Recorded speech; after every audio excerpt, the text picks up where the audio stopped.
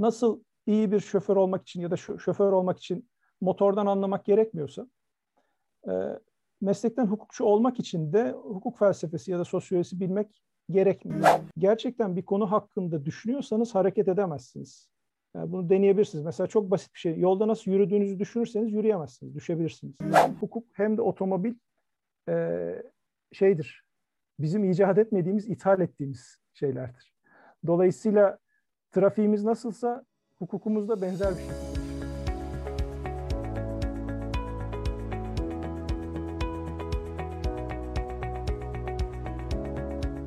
İkonyon Hukuk ve Kariyer Derneği Bir Hukukumuz Var podcast yayınlarını sunar.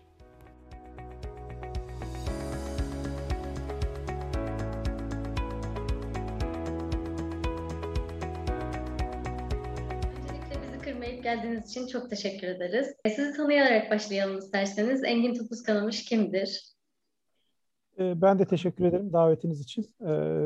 Biraz heyecanlandım galiba. Sağ olunuz. Engin Topuzkanamış kimdir?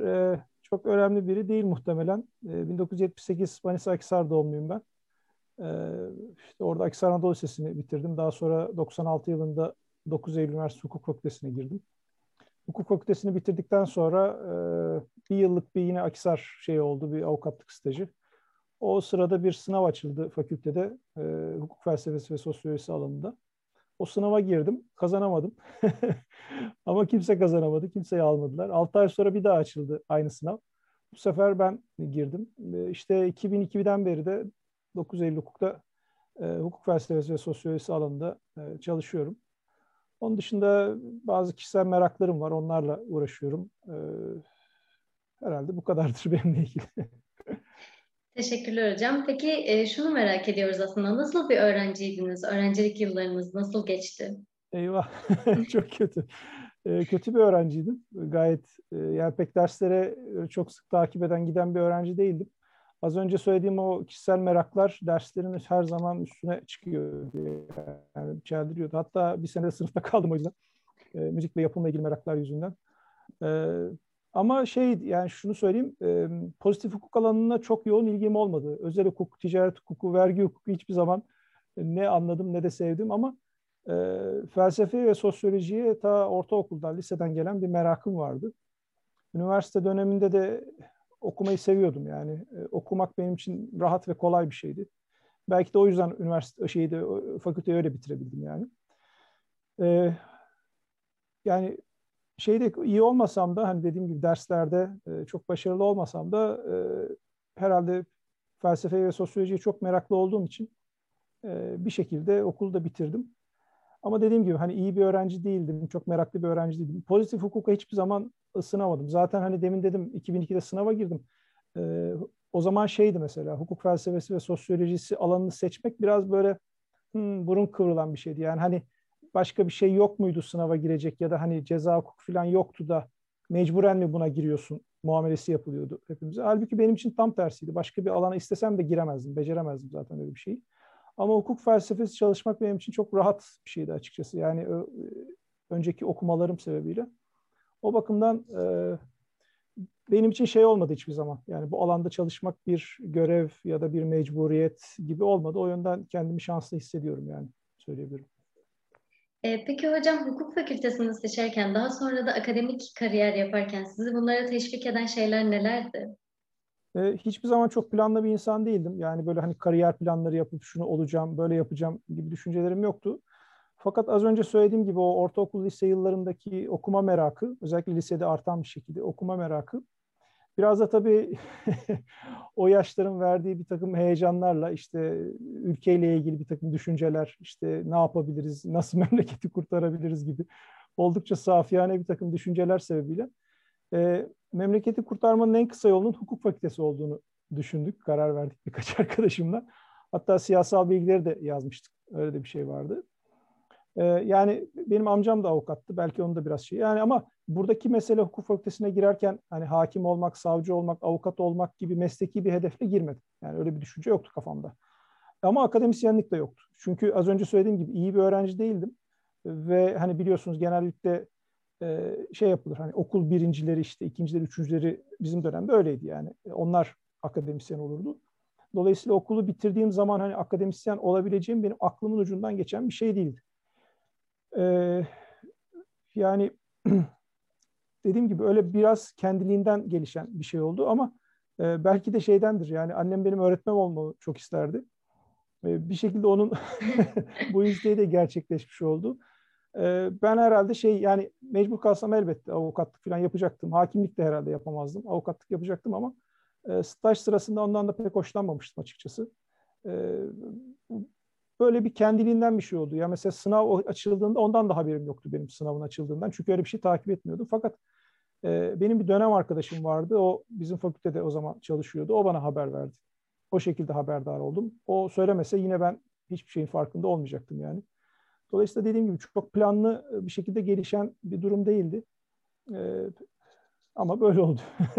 İyi ki de öyle olmuş hocam. Çünkü öğrencileriniz olarak gerçekten sizin öğrenciniz olmaktan hep çok mutluluk duyduk. Derslerinizi çok sıkı bir şekilde takip ettik. Estağfurullah. Aynı zamanda buradan şuraya da bağlamak istiyorum. Hukuk felsefesi ve sosyolojisinin bir hukukçu için öneminden biraz bahsedebilir misiniz? Sizin gözünüzde hukuk felsefesi ve sosyoloji bilmek bir hukukçuya neler kazandırıyor? Evet, bu bizim dertli olduğumuz bir konu ve bizim alanda çalışan hemen herkes hukuk felsefesi ve sosyolojisinin ne kadar önemli olduğunu, hatta bizim alanda çalışmayan hocalar da, yani diğer akademik disiplinlerdeki hemen herkes bu alanın aslında ne kadar önemli olduğunu, ne kadar çok bu alanda dersin olması gerektiğini, ne kadar e, hayati olduğunu filan anlatırlar. Fakat bu anlatılanlara kimse inanmaz. Anlatanlar da inanmaz aslında. Bizim alan genellikle bir yerde bir konuşma yapılacağı zaman, yani hukukla ilgili bir konuşma yapılacağı zaman giriş cümlelerinde kullanılan bir alandır. E, Bilmiyorum bunları söylemek ne kadar doğru ama bana öyle geliyor. E, Ve yine açık konuşmak gerekirse meslekten bir hukukçu olmak için hukuk felsefesi ve sosyolojisi bilmeye gerek yok. Aşağı yukarı her sene ben giriş derslerinde benzer bir şey anlatıyorum. Burada da onu söyleyeyim. Nasıl iyi bir şoför olmak için ya da şoför olmak için motordan anlamak gerekmiyorsa, e, meslekten hukukçu olmak için de hukuk felsefesi ya da sosyolojisi bilmek gerekmiyor. Gerek şart değil daha doğrusu. Yani aynı örnekten gidersek işte memlekette belki milyonlarca şoför var. Ama bu milyonlarca şoför içerisinde arabanın motorunun nasıl çalıştığını belki kabaca bilenler vardır. O belli bir sayıdadır. Hele hele o arabanın motorunun nasıl yapılması gerektiğini bilenler herhalde parmaklarla saymaya başlayacağız. Ama bu bilgi olmadan da, yani motorun nasıl çalıştığına dair bir şey bilmeden de gayet herkes o arabayı kullanabiliyor. Aslında meslekten hukukçuluk biraz buna benziyor. Yani hukukun doğası hakkında, ne olduğu hakkında, nasıl işlediği hakkında, ekonomiyle ilişkisi hakkında, ideolojiyle ilişkisi hakkında, ki bu hani e, özel olarak kapitalizm ve liberalizmle ilişkisi hakkında. Bunlar hakkında hiçbir fikir sahibi olmadan gayet iyi avukatlık yapılabilir. Zaten de yapılıyor yani bu arada. Ve tersinden bir şey söyleyeyim. Belki bunlarla ilgilenmek sizi iyi bir avukat yapar mı? Ondan da çünkü şöyle bir şey var. Düşünmek durmaktır diye bir laf var. Galiba Jaspers'ın lafıydı, emin değilim ama gerçekten bir konu hakkında düşünüyorsanız hareket edemezsiniz. Yani bunu deneyebilirsiniz. Mesela çok basit bir şey. Yolda nasıl yürüdüğünüzü düşünürseniz yürüyemezsiniz, düşebilirsiniz. Bunun gibi bir konu hakkında eğer düşünme aşamasındaysanız yapma aşamasına geçmemişsinizdir. Eğer yaptığınız şeyin mesela bir avukat bir davada ya işte bürosunda ya da bir dosya hazırlarken ben neden bu işi yapıyorum gibi bir duyguya kapılırsa o işi yapamaz. Yani yapmak başka bir şey. O yüzden temel olarak aslında dediğim gibi gerekli bir şey değil yani meslekler. Ama tabii öbür tarafına bakarsanız işin hani e, dağın başında otobanda giderken gece vakti otomobiliniz bozulduğunda ve kaputu kaldırdığınızda nasıl karmaşık bir sistem karşısında hiçbir şey anlamaz bir şekilde bakıyorsunuz böyle bir mekanizmaya. E, Ortalama meslekten hukukçu ya da işte hukuk karşısındaki diğer insanların şeyi de o oluyor. Yani bu arada bu otomobil ve hukuk örneği çok aslında şeydir, enteresan bir örnektir. Çünkü bana göre yani benim bilgim dahilinde aslında otomobille hukuk benzer zamanlarda icat edilmiş şeylerdir.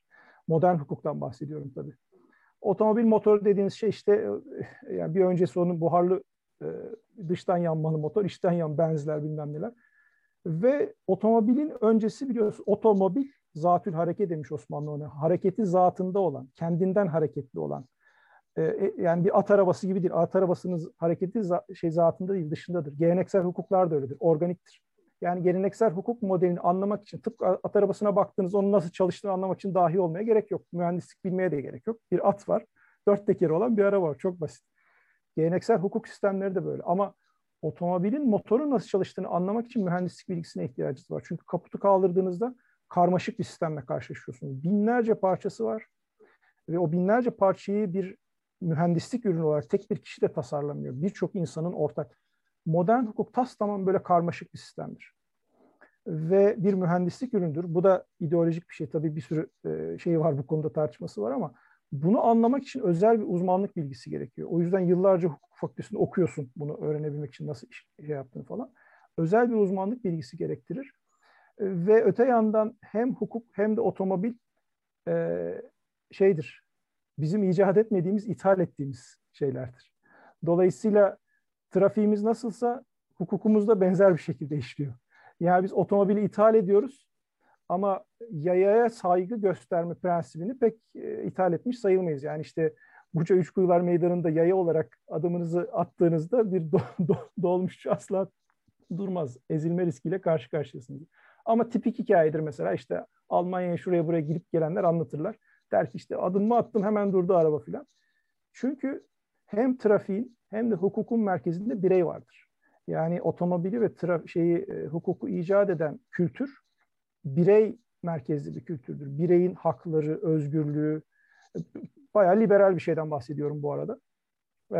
İşte bildiğiniz tipik yaşam, özgürlük, mülkiyet. Dolayısıyla devlet denilen kurum da öncelikli değildir. Önemli ve öncelikli olan şey bireydir. Dolayısıyla trafikte de öyledir. Bütün trafik yayanın önceliği üzerinden inşa edilmiştir. Fakat biz bu fikirleri pek sevmedik açıkça. Yani bizim coğrafya birey fikrine pek sıcak bakmaz, yabancıdır. Trafikte de yani biliyorsunuz biz makineleri seyretmeyi seven bir insan topluluğuyuz. Ona hayranlıkla bakarız ve trafikte her zaman arabanın önceliği vardır. Tıpkı benzer şekilde yani aldığımız sistemin içinde yer alan etik fikirler, etik kodlar diyebiliriz. Onları içselleştirmediğimiz için sürekli yüzeyde kalan bir şey oluyor ve işte trafiğimiz nasılsa hukukumuz da benzer bir şekilde işliyor. Ha, belki uzattım biraz lafı ama hani hukuk felsefesi ya da sosyolojisi bilmek gerekiyor mu? Evet, bu sistemin nasıl çalıştığını anlamak istiyorsanız mesela birisi, benim hukukçu olduğumu zanneden arkadaşlarım gelip bana bazen şey yaparlar. İşte ya bir kiracımız var çıkaracağız ya da bir alacağımız var nasıl yapacağız diye. Ben diyorum ki aman bana sakın sormayın. Hiçbir fikrim yok. Çünkü hukuk felsefecisi de sosyolojisi çalışan insanlar biz şeyizdir, miyopuzdur. Yani mikro olayları bilmeyiz. Ben 20 sene önce görmüşüm, unutmuşum hepsini. Makro bakan insanlarız. Yani sistemin bütününün nasıl işlediğine dair bir anlayış geliştirmeye çalışıyoruz, anlamaya çalışıyoruz bunu. Tabii bu düşünme biçimi olmadan, bir de şunu da söyleyeyim, bu bir gelenektir. Yani bu bir kişinin iki kişinin düşünmesiyle olacak bir mesele de değil. Bir gelenek halinde olabilirse o zaman şunu belki fark edebiliriz. Son 20 yılda bütün kanunlarımız değişmesine rağmen neden hiçbir şey değişmiyor? Yani son 20 yılı boş verin, çok daha uzun bir süreç aslında. Daha tanzimata bile bağlayabilirsiniz. Yani kanun değiştirmekle bir şeylerin değişmediğini anlama yoluna girebiliriz o zaman. Yani hukukun nasıl çalıştığını, ekonomiyle ilişkisini, iktisadi iktidarla olan ilişkisini anlamadan sadece yüzeyde işte kiracı, alacak verecek, şirket kurulması gibi problemleri çözebiliyoruz. Ama daha şey var, derin bir mesele var arkasında. Bunu anlamak isteyenler için heyecanlı bir alan ama bu alana merakı olmayanlar için de doğrusunu söylemek gerekirse zulümdür biraz yani. Evet. Evet, bu yüzden hocam sizin gibi öğrencileriyle daha böyle sosyal kültürel etkinliklerde bulunan ve hukuk felsefesi dersini bile ilginç hale getirebilen hocalarımız var. Nitekim Şafak Hoca da öyle. Anayasa dersi de Şafak Hoca'nın verdiği dersler de aslında içerik olarak çok böyle herkese hitap etmeyen dersler olsa da Şafak Hoca da dersleri çok eğlenceli hale getirmiştir hep. Sizler de öyle. Buradan da şuraya bağlayabilirim hocam. Sosyal olarak çok farklı şeylerle uğraşıyorsunuz. Müzikle uğraşıyorsunuz, çalgı yapımıyla uğraşıyorsunuz. Bu konularda bize neler anlatabilirsiniz? Ben ne zaman herhalde orta son ya da lise zamanları gibi Yani müziğe hevesim vardı, merakım vardı ama işte gitar öğretmenimden ilk defa gitar gördüm. Çok geç aslında bu şeyler. İşte gitar, onu da görünce bende bir merak oluştu. Gitar çalmaya biraz heves ettim. Gitarım iyi olmadığı için komşunun bağlamasını aldık. Onunla başladım. Onlarla uğraştım. Biraz gitar çalmaya çalıştım. İşte okuldaki müzik öğretmenim Mesut Yapıcıoğlu böyle bir desteği olmuştu bana. Kendi kendine böyle bir seviyeye geldim belli aşamada.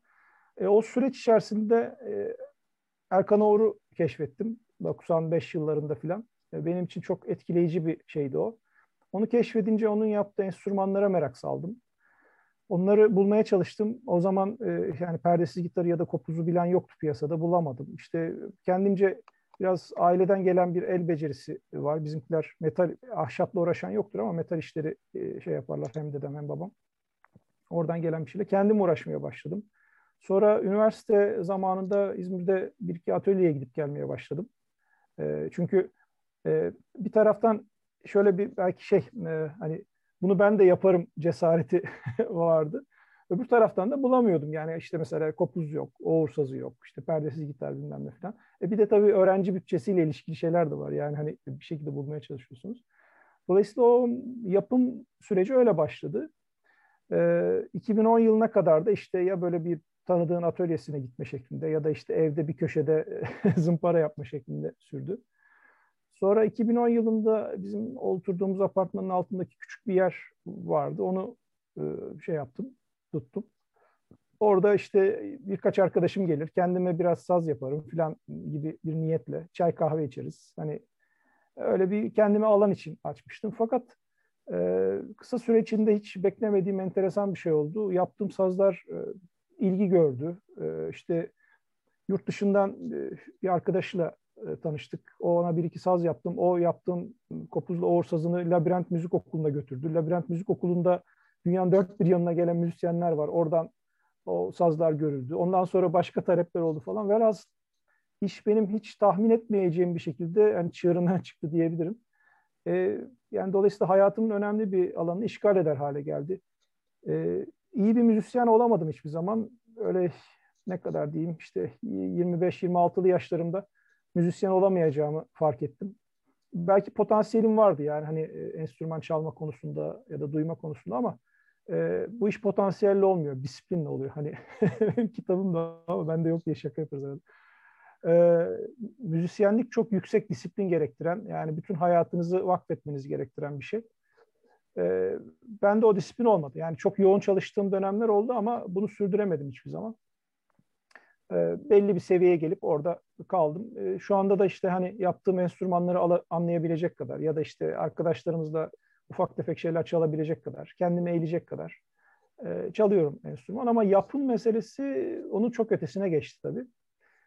Yapım konusuna hani bir de hani kendim de o işin içerisine girince tabii şey de var, hani marifet iltifata tabidir derler. Yaptığınız şeyler ilgi görüp beğenilince daha da hevesleniyorsunuz. Şu anda da hala hayatımın önemli bir kısmını işgal ediyor. Benim için önemli bir uğraş haline geldi. Hatta e, o alanda da belli ölçüde akademik sayılabilecek bazı şeyler e, yaptım. İşte bir YouTube kanalım var. Orada sanıyorum, bilmiyorum bu şey değil, hani benim görebildiğim, gözümden kaçan bir şey varsa bilmiyorum ama zannederim Türkiye'de ilk defa yapım konusunda özel olarak videoları ben çekmiş oldum bir şekilde. Ve onda biraz şeyin de etkisi var tabii, hani yabancı İngilizce bilmenin. Çünkü ben yapım konusundaki bilgilerimin çoğunu yabancı kaynaklardan ve YouTube'dan öğrendim aslına bakarsanız. Çünkü orada bağlama yapımla ilişkin hiçbir şey yok ama başka enstrümanlarla ilgili çok bilgi var. Oradan işte malzeme bilgisi vesaire. Dolayısıyla işte şimdi de o faaliyet devam ediyor. Atölyede yapıyorum yine sazlar. Bir röportajınızda en büyük hayaliniz nedir sorusuna iyi bir lüthiye olmak yanıtını vermiştiniz.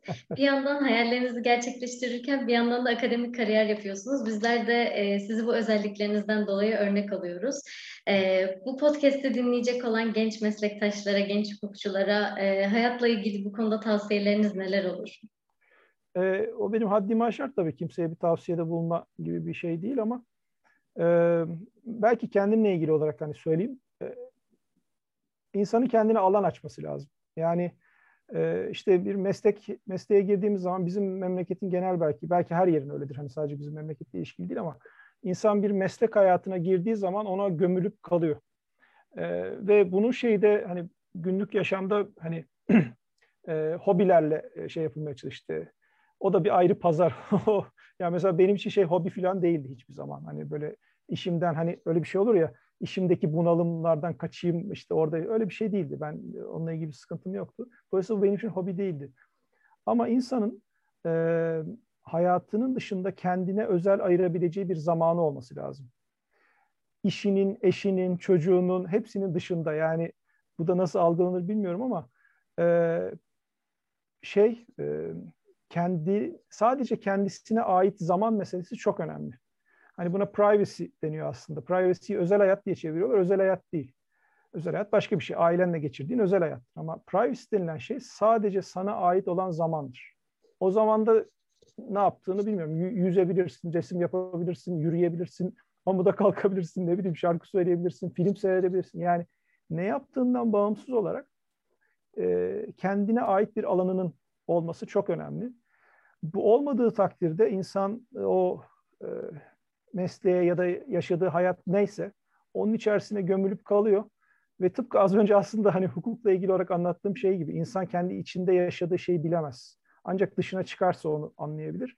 Onun dışına çıkamadığı için bir süre sonra böyle bir mutsuz bir şeye dönüşüyor iş. O yüzden alanlar yaratmak çok önemli. Birbirine alan tanımak çok önemli.